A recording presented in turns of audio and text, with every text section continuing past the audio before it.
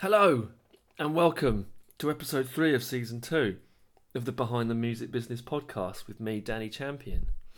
This is a podcast series where I talk to a bunch of varied people within the music industry about how they got into their jobs, how they've progressed through the industry, what makes them tick, what they enjoy about their work, some fascinating stories about the roles, just to give those of you who are really interested in the music industry and getting into the music industry an insight into what people actually do in it. This episode is with Dan Jones, PRS for Music's outreach manager for the north of England. As part of this role, Dan provides talks and lectures at educational establishments and develops a host of PRS for Music events and advice sessions throughout the north of England. I met Dan 2 or 3 years ago after I migrated out of London and set up in between Bristol and Manchester. His role is to inform and educate songwriters and music publishers about the PRS, about the role that they have within the industry and about the support and help they can give to songwriters and publishers. And we talked about how he got to where he is and about the PRS and about what they do. So for those of you who are songwriters out there, or for those of you who are interested in setting up as a publisher, maybe you're an artist manager and you're looking to look after the rights of your artists or songwriters that you work with, this is going to be a really, really helpful one. So yeah, Dan talks about how he got into the music business, what his interests are, but we talk a lot about what the PRS does and what they do and how they're progressing and how they're moving forward. So enough from me. Here's my conversation with Dan Jones from the PRS.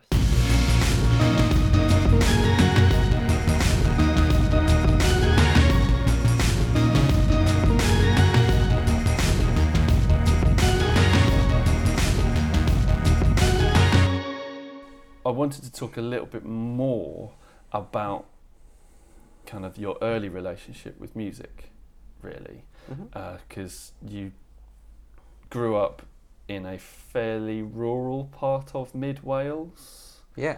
So in my primary school, there's only me and one other person in my year. There's no one in the year below me. Then okay, that's pretty rural.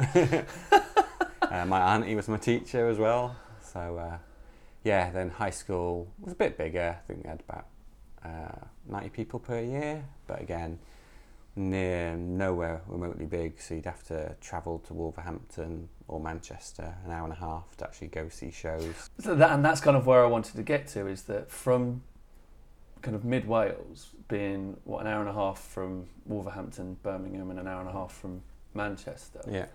What was your early relationship with music? You know, how did you discover stuff in the 90s in rural Wales? Was it from your parents? Was it from family members? I think it was from like friends and kind of peers. So my dad was never really into music.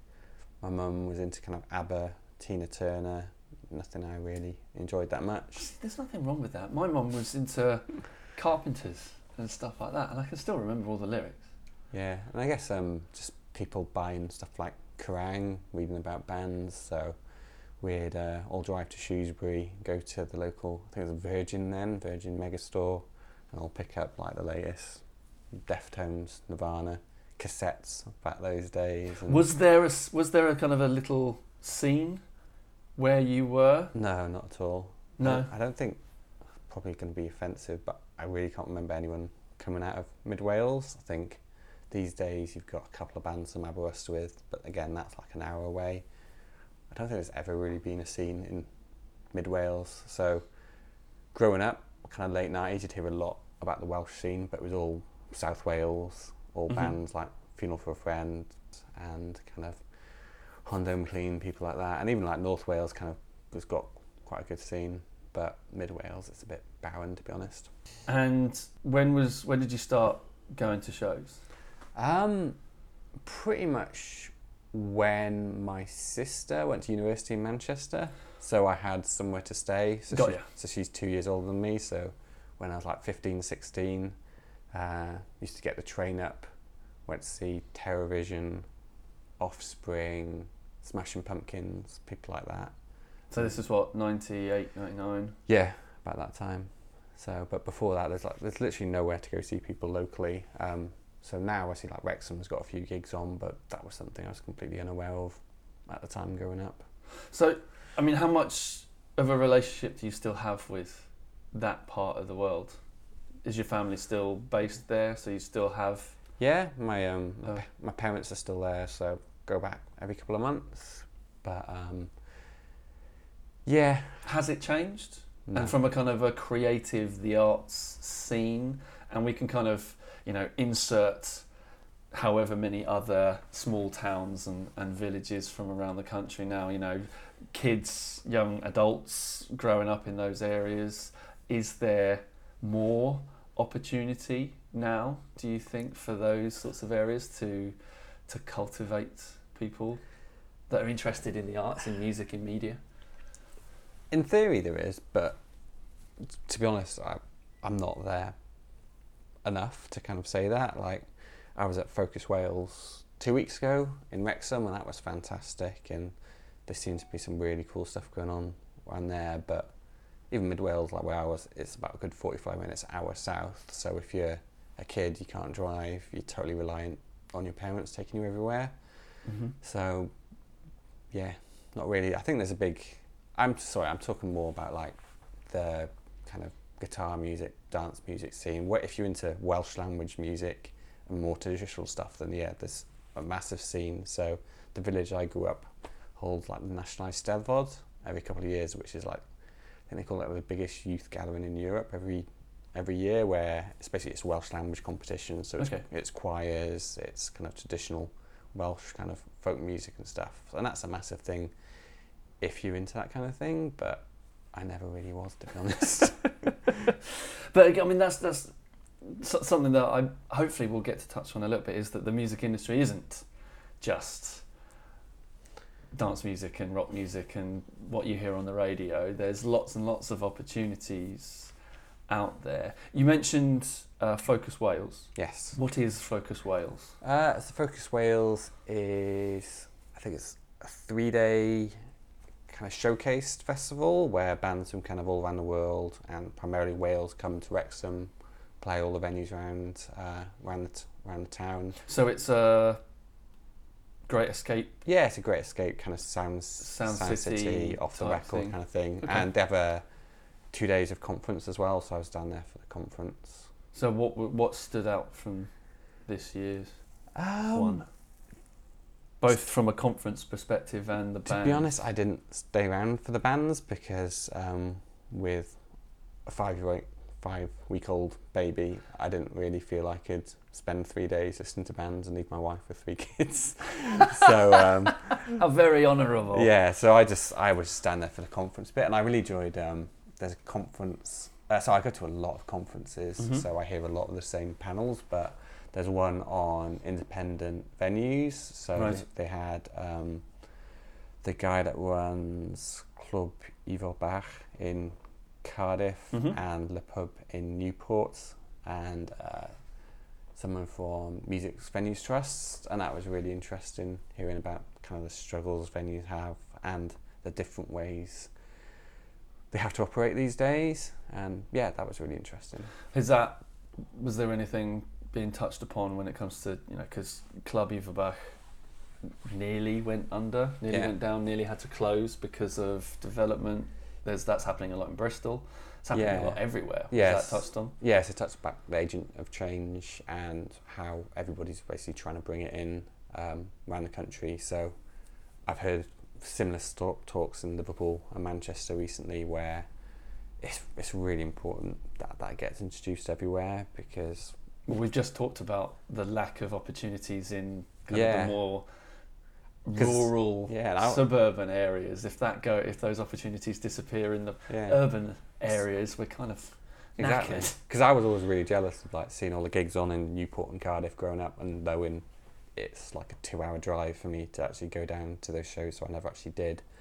So those venues make the places what they are. So like in Manchester, I think Night and Day may have had it, where basically the venues in the Northern Quarter made the Northern Quarter what it is, like probably like the best place to hang out in Manchester.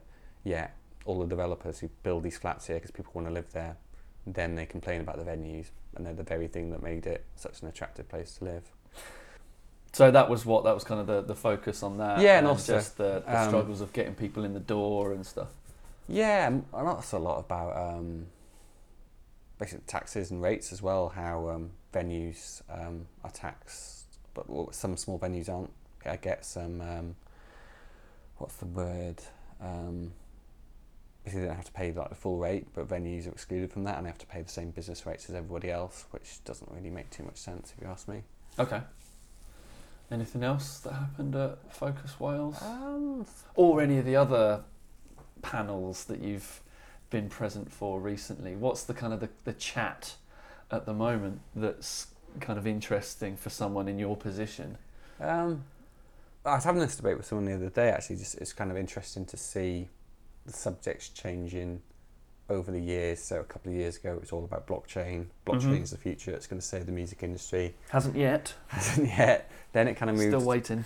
A year or two ago it was about VR and how VR concerts were going to be the thing. That doesn't really appeal to me at all. But I've heard a few people talk about that. A couple of booking agents are quite interested and keen on that side of things because for them it's infinite tickets.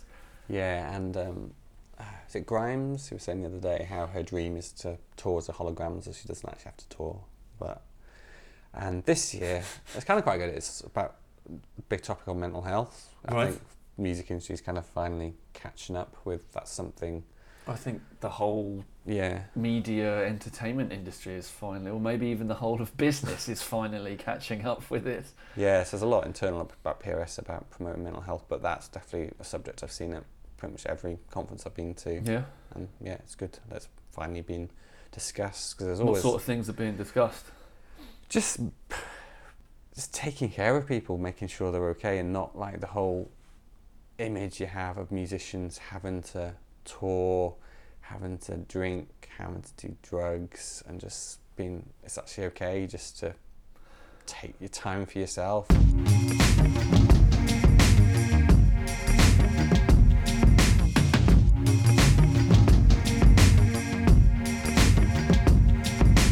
Did you intern at all? No, I didn't. I was quite lucky. So I moved down to London about 12 years ago and took a lot of just temp jobs just to be able to afford to live in London. And then as soon as I kind of got in at PRS, kind of got a straight full-time position. And yeah, I was lucky enough to stay there for like the next 12 years. Mm-hmm. But yeah, I've always, so I do talks at all the colleges and unis in the north of England. I've always got people asking to come down and do internships over the summer and things like that. So like we cover people's kind of travel, give them lunch and stuff like that. Mm-hmm. But yeah. So at least they can get there and eat. Yeah, but I'm sure there's other places that don't offer that. Yeah, it's that, I guess that's the one area that I think there's still room for. From my own personal perspective, it's really amazing that there's much more focus on mental health, especially the mental health of the artists, especially after the wave of tragedies, probably kind of at the top end of things, the Chris Cornells, the Chester Benningtons, the Aviciis and stuff, and it's something that definitely has to be focused on. But then on the flip side of that, there is that, well, okay, that's great, but there's also a lot of 20, 21-year-olds working and living in London where it costs a small fortune, not necessarily getting paid enough to be able to enjoy that time. Oh, and by the way, they are constantly available on email, and it's not a unstressful place to work. Yeah, I was reading that. An article by John Austin, who I think. Where do I know that name from? He was, I think he was related to Soon in South Wales South West Festival, and now he set up. I think it's called the Association of Independent Promoters, and he was talking a lot about mental health and just how important it is to switch your work phone off at 6 o'clock every night. Don't look at it till the morning.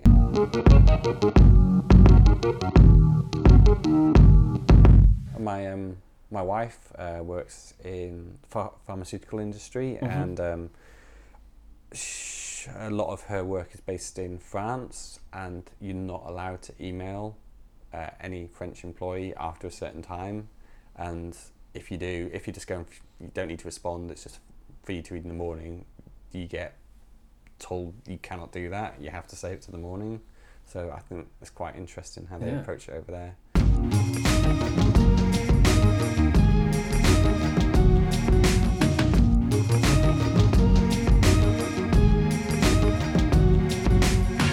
So moving on to your time at university. Yeah. Did you go to university for any particular reason, or was it just for the sake of it? You didn't do music, you did criminology. Which I find really interesting and fascinating now. Yeah. I think that would have been a great degree to do. But I mean, did you, if we ignore what you did and it was more about why you did? Yeah, I guess it was more for the experience of getting out of my small village into city life. Did you ever think about, was any of your options for going to university in places like London or Manchester? No. Was that a bit too big a leap? Yeah, because I'm from, like I said, a tiny village with a few hundred people. My school was maybe less than 1,000 people. That I didn't really fancy the big step up to London or Manchester or Glasgow. Yeah. So I purposely applied to places like Lancaster, Stoke, Portsmouth, kind of medium-sized cities, so I could kind of get used to city life and see if I actually liked it. Yeah. So a lot of uni was, I didn't want to stay where I lived. There's no jobs about that I wanted either, so I thought I'll go to university. Criminology and law was something I was really interested in, so kind of wanted to pursue a career in that, and so did my degree at Staffordshire University. And what did you get out of university, other than whatever grade you got, on a personal level? Firstly, I really got into music, so it was the first time where I was living in a city where I could walk to shows and go see shows like every day, every other day. And even though it's not one of the main touring routes, got the Sugar Mill, still going strong now, and there were a lot of bands I saw. So I got to see people like Muse, Elbow, all like before the first records were out. Interesting, quite funny. Coldplay and Terrace did like a joint tour, and like everyone was saying Terrace are going to be the biggest thing in the world, and then no one really talked about Coldplay, and then Coldplay. I was going to say, who are Terrace? I can't remember where they were. I don't think they were Welsh, but they were kind of like indie band. They were really hyped by like Enemy, Melody Maker at the time, but I don't really know where they are now. Wow. There's a lot more where are they nows than hey, look at the stadium tours that they're on now. Well, quite interesting. One of the things I quite like at PRS is seeing a lot of the big songwriters. So I think I saw a fact the other day in Music Week, like the average top 30 songs written by at least six people. I think there was only like 3 songs last year that were 100% one songwriter.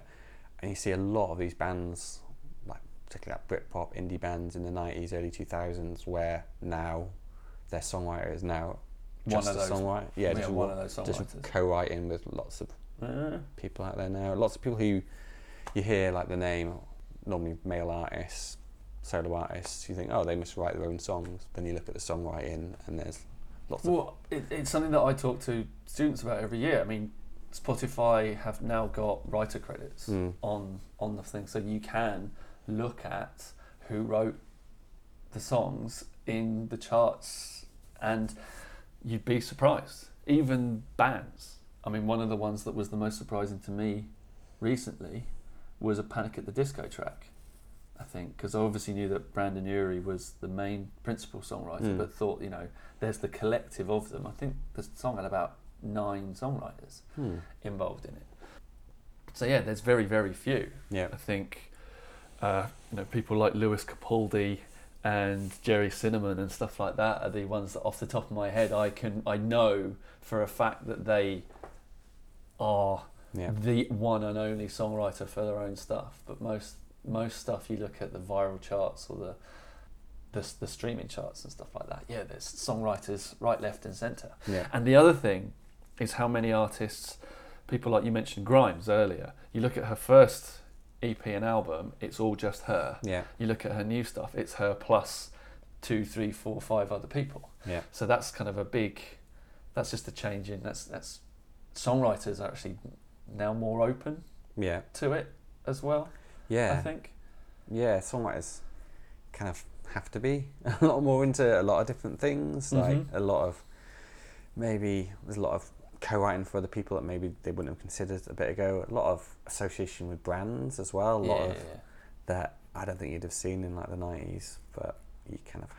It's not selling out anymore. No, it's part and parcel. Sync's another thing as well. Like you may never wanted your music synced on anything, but now, it's all about getting that sync, getting those people Shazamming your songs. Beck's the best example for that. I always remember when I first got in the music industry and first was in the sync era, I knew that Beck was difficult. He was artistic, creative control. It was all about that. And then, like 3 or 4 years later, it was you can, for the right price. And obviously he doesn't just say yes to everything blindly. But how much, from your position at PRS, do you kind of try and keep an eye on kind of a lay of the land when it comes to songwriters and things like that? And the reason why I ask that is that I'm interested in saying that for the most part, we're very aware of the Coldplays, the Ed Sheerans, but they are the top percent. Yeah. The vast majority of PRS members are not that. Yeah. And so from a professional songwriters or touring bands, how easy is it to make a living from music? Yeah, it's difficult. So interestingly, like our team are the outreach team. So part of my role, we have a thing called talent identification program, where my job is to basically keep an eye on emerging songwriters, so not just performers, people who write for TV, write for film, or just write for other people. Okay, so there's kind of within the PRS, there's a bit of an A&R discovery element to it. So we have teams of people who deal with like the biggest writers, and then my team basically keep an eye out for the next big thing. Okay. And just in the Northwest, or is this, you've got a team that covers the entire? Yeah, we cover entire of Britain really, and we've got people based in America as well that do the same thing in the US. But so I'm based in the north of England, so I cover the north, but I also keep an eye out for all around the country. If there's stuff that I see happening, I either flag it up with a person in the area or contact them myself. So I look at like I personally look at a lot of streaming charts, and we look at like who BBC Introducing are putting forward to like the main BBC channels as well. So I'll keep an eye out, see how many plays they get in. If they're not members, just speak to them straight away and just make sure they understand what PRS is, whether they should join and things like that. So my job isn't doing like the hard sell, just trying to get everybody to join PRS. I only approach people when they're going to earn money out of it. So keep an eye out on a lot of people in the north. And a good portion of my job is basically meeting up and coming artists and their managers and actually teaching them about PRS, because surprisingly a lot of people still don't know who we are and what we do. So is that something that you're having to, or the whole company is very much focused on changing? Yes, I think that's basically what my job is. It's outreach, promoting PRS, making sure people are aware of us and what we do. And the landscape's changing. So previously there was just PRS, but now there are the emergence of kind of competitors out there. That who's the main competitors in the UK? Because obviously PRS is still really the only collection society, UK-based collection society, if you want to earn your money from live, Yeah. for example, it's pretty much coming from PRS. Yeah. Yeah. But there's obviously multiple other ways that performing income and the income that PRS deals with comes from now. So where's that competition coming from? Is it other publishers that are kind of doing that? Are there new collection societies that are causing you to? I guess there's a lot of people that are really good at PR, spending a lot of money on PR, and they look really good from the outside. Like, I was looking at something on Twitter just yesterday where it looks amazing if you don't understand how it works underneath. Mm-hmm. Like, you can promise the world, but once you actually see how it works behind the scenes, you're like, that's not actually any better than we're offering. It's just you've just got a lot of money to spend on marketing and fancy videos. Okay. So years ago, like, the EU recommended, like, you're not just stuck with your territory, so like we can go after German members, French side can go after British people, but everyone's kind of respected that. But then there is people like Cobalt bought AMRA, and that's like a global collection society. So there's the difference between, I guess, the older school traditional collection society stuff, the mechanicals. Yeah. So the money from physical sales, and the money from gigs, the money from radio, that sort of stuff, where PRS comes from, where the BMIs and ASCAPs of this world really kind of their history comes from. Yeah. But then as things, as you mentioned, shift around, the online, the digital side of things, the secondary exploitation stuff takes over a little bit, which gives new companies this opportunity, which is kind of where I'm interested when it comes to the kind of the competition comes. And I guess what you're saying is that now it's very much everybody, it's kind of free game. Yeah. I guess to kind of say, right, the UK only has PRS, but we're all kind of in competition with each other. And so if you're a UK writer, you could sign to whoever you like. Yes, you can withdraw. There's a few different rights you can withdraw. So you can withdraw your online rights. You can withdraw your broadcasting rights. You can withdraw lots of different rights from us. Most people don't. They just give us all the rights. But so that's why we developed ICE, International Copyright Enterprise, where it's us working with a number of different collection societies around the world. Gamer and Stim. Stim, the first two. Yeah. So previously, like, people like Spotify would need to get a license in every single country in Europe. Yeah. Which isn't great. So there's ICE, and there's another one developed by SACEM and a couple of other Southern European societies, where we're looking to basically bundle it in together. So so basically soon, hopefully, people like Spotify, Apple Music will only need one or two licensing deals rather than having to do one at a national level everywhere in the world. That kind of idea of let's work together for the greater good rather than make it hard when we're shifting to a model of you're going to get small amounts of money from lots of places. Yeah. So it makes perfect sense to do it. Just for everyone to work more collaboratively.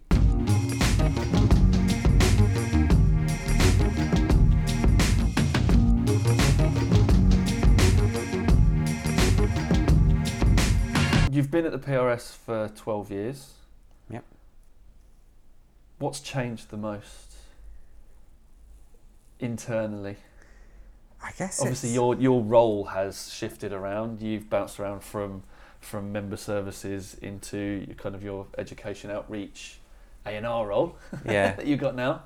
How's the company transitioned, evolved in that 12 years? I think it's had to evolve because just the change in the music industry. So I started 12 years ago where CDs were still selling loads, vinyls kind of alright. Now it's all about streaming, and just we've had to transform our systems. So when I started at PRS, I was like amazed, we get these few million lines of data from the BBC. That's incredible. How do we do all that? To now, last year we processed 11.2 trillion lines of data, just because the whole landscape's changed, and we've had to evolve, had to launch things like ICE to kind of handle that as best as we can. And that means a different type of employee or more employees? I mean, on a face value, it just means, right, that means more people must be working at the PRS now. Yeah, so a lot of investment in IT projects, just getting everything as best it can, rather than having extra people doing the work manually. It's all about getting clever systems doing it automatically for you. And we've had a few chats over a non-alcoholic beer about that. How is the transitions into kind of the hardcore data management going? I think it's going well. So I'm quite removed from it these days because I'm based up north by myself largely. But one of your roles is very much education and outreach. Yeah. And one of the, I guess, the selling points, the PR from your side of things is what's the services that the PRS are providing? How is that evolving? How is that changing? And I've already seen over the past 18 months, 2 years, how much new stuff has been rolled out. Yeah. So I was more thinking about like the behind the scenes stuff that members don't actually see in terms of like actually getting everything paid out correctly. By all means, wax lyrical on that as well. Yeah, but as far as like the front end, which people actually see, so there's stuff like the whole website's been rebranded, redesigned, live reporting tool has been improved, so it's really easy to report live performances to us. Changing the way people log into the website, which may not sound like a big deal, but it is a big improvement on things. So if you manage 30 artists, you now just have one login under your account, and now you can manage all your different artists, flip between them really easily rather than having to log in individually as each one. Member statements to go in online in a couple of months. So we used to have to send people PDF. Well, when I started my job, one of my jobs was sending out people's paper statements, and then someone big would lose your paper statement, and you'd basically have to cut down a small forest to print off their statement and post them all out again. So then we moved on to PDF CSVs, but not on the people's FTPs. But now it's all going to be, members can log in, they're going to see their statements, they can download them. There's going to be royalty analytic tools as well, so you can. So it's really quite cool where you can look at specific songs, see what the income sources are, or see what territories they're earning in. Yes, that stuff, that's really exciting. It's coming up very soon. Cool. I guess that has to happen because of where the money's coming from. I was thinking earlier on about YouTube as an example, and we all know how friendly YouTube is with PRS and the music industry as a whole. But I was thinking from my own perspective about some of the ideas that I would like to utilise with YouTube, and whether or not you can have different videos that are all earning an amount of money, be that minuscule amounts all the way up to thousands depending on how many people you are, but then you share it with all the various people that were involved. So if you've got 10 videos out there, it's your channel, but then each of those 10 videos is someone different actually on it. Can you kind of chip away at it and kind of make sure that all those people are earning a share? And I guess that's something that's probably has to be taken into consideration from your part, as well as the amount of different owners and the amount of different places that money's coming from. Yeah, so like I said earlier, there's so much more data being sent in from places like YouTube and Spotify than there used to be, and we can split it however we want to split it on the song side of things. As far as like the uploader is concerned, then it's the deal between kind of you and YouTube, isn't it? And it's quite interesting. I've spent a lot of time recently just watching videos of outrage YouTube influencers complaining about their videos being taken down because of copyright infringements. Yes. And how much do you know of all that sort of stuff? Is that a common question that comes up? Not really, but I think because YouTube has got such good knowledge of what I watch it brings me up these YouTubers just complaining about copyright, going, I can't believe. Well, I've been suckered into a few below the line conversations, which I've had to go, you know what? I'm not gonna be brought into this. I never come on, but it's just like, I can't believe this. Warner's taking all my money from my content I created. I only put this song on, and it's like, that's not your song to put on. You've literally just put a little chat in, then use someone else's song, and you're expecting to earn all the money from it. Yeah, it's just and you see how outraged the commenters are, and like they don't understand how copyright works.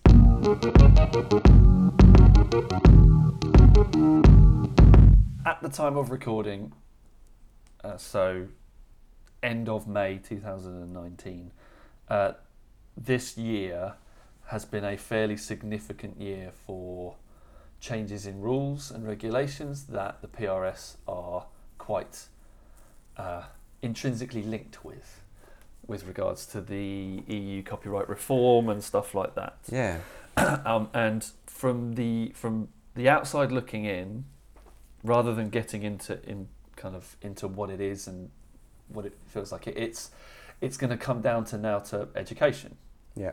So more education, more people learning these rules. So do you potentially see education and outreach from your side of things potentially growing to cover YouTube channel owners? People, it's your job to actually seek out people who have channels on YouTube up to a certain point and say, I can help you manage this issue that is changing now. Is that something that's on your horizon at all? It's not, but it's a really interesting point. So, yeah, like I do when I speak to universities, no one really asks me about YouTube, but when I speak to colleges, speak to like 15, 16-year-olds, then they're asking me these questions about YouTube, and that's kind of where I get into these discussions, but not approaching like YouTubers directly, but yeah, that's something I could definitely think of. So my job's more on the kind of membership side of things, so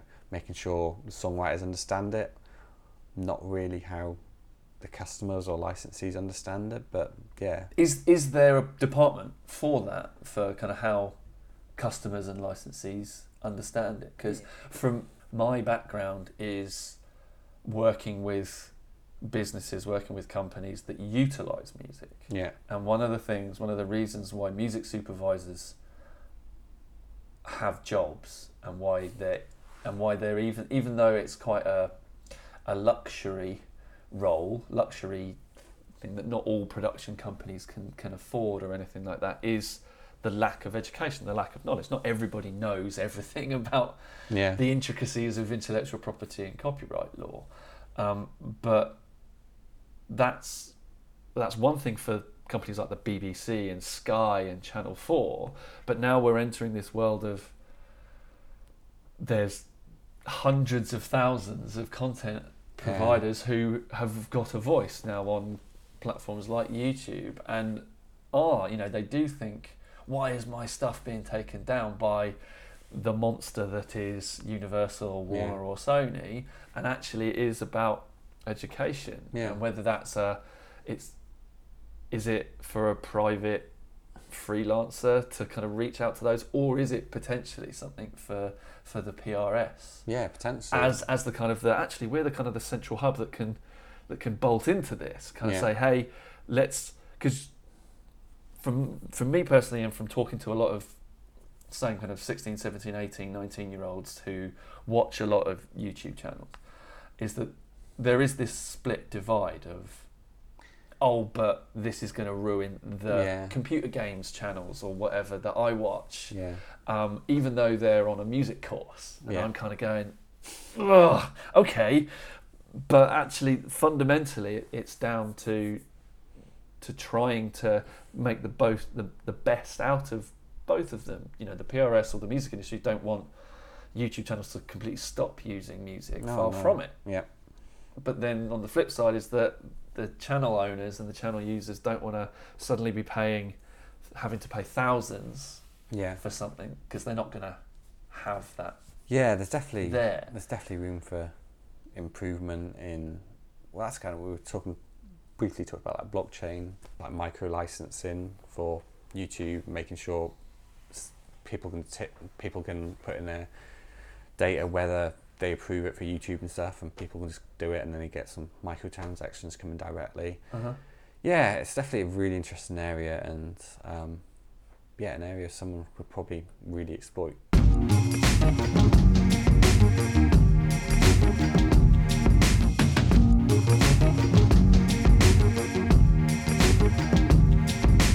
What are the 3 questions that you get asked the most? Broadly speaking. What is PRS? What is the PRS? Okay. How much will I get paid? And when am I going to get paid? Now, all 3 of those are very, very sweeping and broad. Yeah. So how do you go about answering, the question of how much am I going to get paid when there are so many different answers to that question? That's basically what I say. I just say it really depends on how your music's being used, where it's being used, how long it's been used. Then I talk about radio rates, TV rates, streaming rates, live rates and things like that. So it just ends up being a lot more detailed conversation of you need to be more specific. Likewise, when I'm going to get paid, it's literally like when was it used, like the money isn't paid instantaneously yet. One day maybe it will be, but it's just generally like delving down, making people understand it's a lot more complex than maybe they think in the first instance. What are the 3 most important things for bands, new songwriters, maybe even small publishing companies to think about in this general area? Essentially, first thing is make sure you signed up. A lot of people assume they're signed up. They think, oh, my manager signed me up, it's fine. Then I look into it and they've not ever joined us and they've lost that lot of money. Right. Then it's making sure you've actually registered your songs. Again, a lot of people join PRS, then they like put their feet up, think the money's going to roll in, and they never do the basic things like registering their songs or making sure their publisher registers their songs.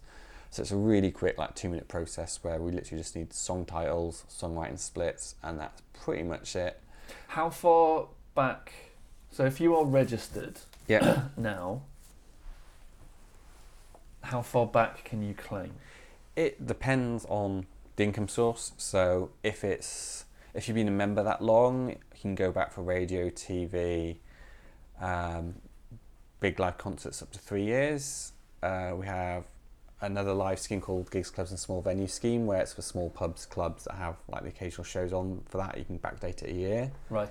Making sure songs are registered is one of the key ones. So stuff like radio, TV, streaming should get paid automatically. If the members registered their songs, then you'll get the money. We'll match it. We'll get the 11.2 trillion lines of data. We'll match it to the 25 million songs on our database and pay it. Live is the only income source where the onus is more on the member to tell us. I speak to a lot of bands who have never sent us a set list. They've never submitted a live claim, and these are bands that tour like 200 nights a year. Right. And I'll see that and I'll go and meet them. I'll go up to Newcastle, I'll go to Liverpool and say, you need to be doing this. And then the money will roll in. So making sure you do your live claims. As I said, last year we refreshed our live reporting tool, and it's a really easy process where it's just the date, the venue, the set list, and that's it, it's submitted. And if you are a singer-songwriter playing one song at a open mic night, that can earn you money. Yeah, exactly. It can be one song, it could be 10 songs, as long as it's the song that you've written. We do get a lot of people in covers bands trying to join, and then we just basically refund the money and say, it's not right for you to join, we're going to pay the people that you're covering, not you. Yeah. And if you're doing a mix, so a lot of people do split where they'll do like 50% originals, 50% covers, then we'll pay you 50% of the money if you're reporting it to us like that. Mm-hmm. And if there's one tip that's not in that kind of most important things for let's go with one for songwriters and one for maybe people thinking about setting up their own little publishing endeavour, what would it be? Probably just educate yourself in terms of, it is quite complicated, but I'm going to plug something now. So Yeah, please I do. run these outreach events. So Yeah, please I do. run these outreach events throughout the north of England, and my colleagues do them around the whole country. So this year I'm doing about 12 Yep. free events. You don't even have to be a PRS member. So I'm running about 10 of them in conjunction with the Musicians Union, where we both do an hour session. So they talk about what they're called how to release your music and get paid for it, where MU will talk about making sure you get everything signed, everything agreed, copyrights all in order, just basically protecting yourself so you don't get ripped off. And then I talk about PRS royalties, MCPS royalties, PPL royalties, and they're free. You don't have to be a member, and it's 2 hours of your life that you can learn a lot out of. It's not about getting people to join; it's just improving people's knowledge, really. Okay. And you're doing those throughout the rest of the year? Yeah. So.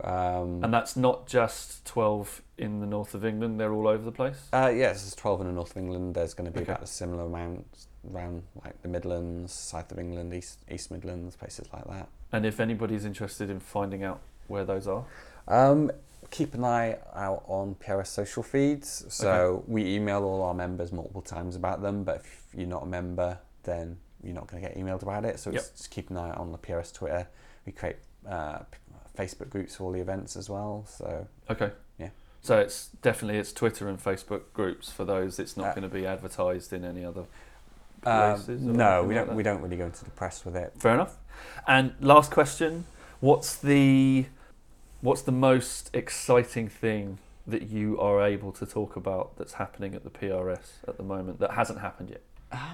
It's really sad, but what I kind of alluded to earlier, stuff like there's statements going online. It's like it's something that needs to happen. You can do it with your bank, and I think I'm just excited about it because it was my job, as I said, sending people statements when they lost their statements, and it was quite a tedious job of printing statements out, emailing statements. The fact that members can now go online, do their analytics and stuff, so they don't need to be paying thousands of pounds for like software. They can do a lot of the stuff themselves on our website. Yeah, I'm quite excited by that. But that's just because I'm really into data and analytics and stuff. So that's potentially something that can kind of, if you're a small publishing company, you don't need to think about having to spend money on something like Counterpoint or those sorts of royalty tracking softwares, or even utilising Excel. You can just use it. You can use the PRS's system. Yeah, you can use system. Like I said, you still get like the Excel files and stuff, and you can tote it up by artist, tote it up by song. So yeah, It's quite exciting. And when's that happening? Hopefully, being soft launched to a few members in the July distribution. Okay. And but by the end of the year. By the end of the year, should be out there for all members. Awesome. It's a nice happy note to finish on. Brilliant. Thanks for coming down. Yeah, thanks for having me.